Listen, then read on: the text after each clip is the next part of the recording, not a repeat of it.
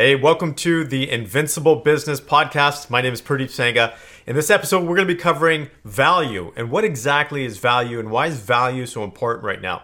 So there's actually two types of value for a business. I want you to stay basically on track with me here.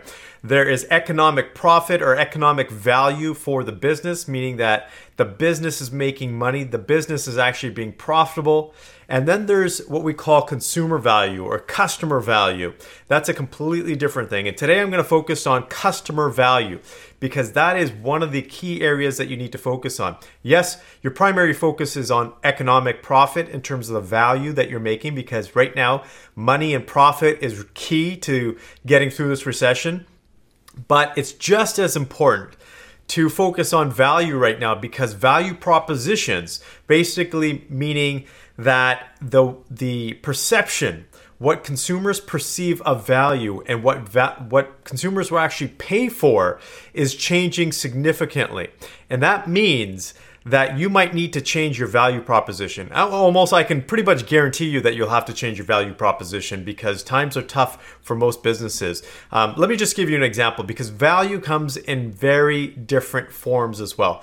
There's value of keeping things simple, for example. Some consumers like to get their stuff right away. Some people like to get it from a convenience standpoint. Take a look at Amazon, for example. Their whole value proposition is you can pretty much find anything on Amazon and have it delivered to your door within a short time period. It's all about convenience. Super easy to find the stuff, super easy to buy the stuff, super easy to get the stuff. So that is Amazon's value proposition.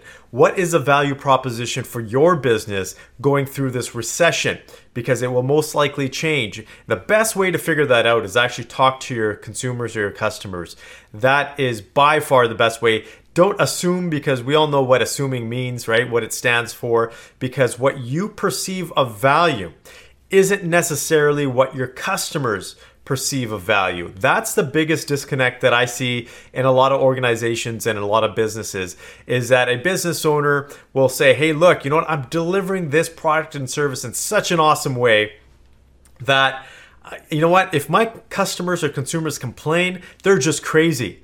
No, they are not crazy. When a customer complains, it is because there's a reason behind it. Now, for every one customer that complains, typically, on average, there's 10 to 30 other customers that feel a similar way to them. They just don't say anything. That means that you probably have customers or consumers that are not happy with your product and service, but they're just not saying anything. Maybe they don't see a viable alternative. Maybe they don't see your competitors as being able to provide the same level of product or service.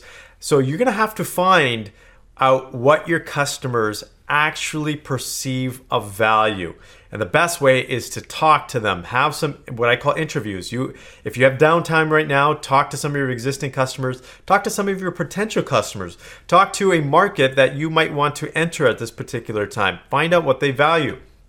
In short, right now, here's what a lot of people are valuing at this particular time.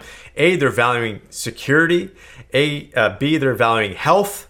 They're also valuing freedom, for example, convenience. These are all things that people are putting more value towards right now. Being clean, cleanliness is a huge component in terms of value. But there's things like simplicity, ease of use, there's quality. There's so many different value propositions that you can have for your customers.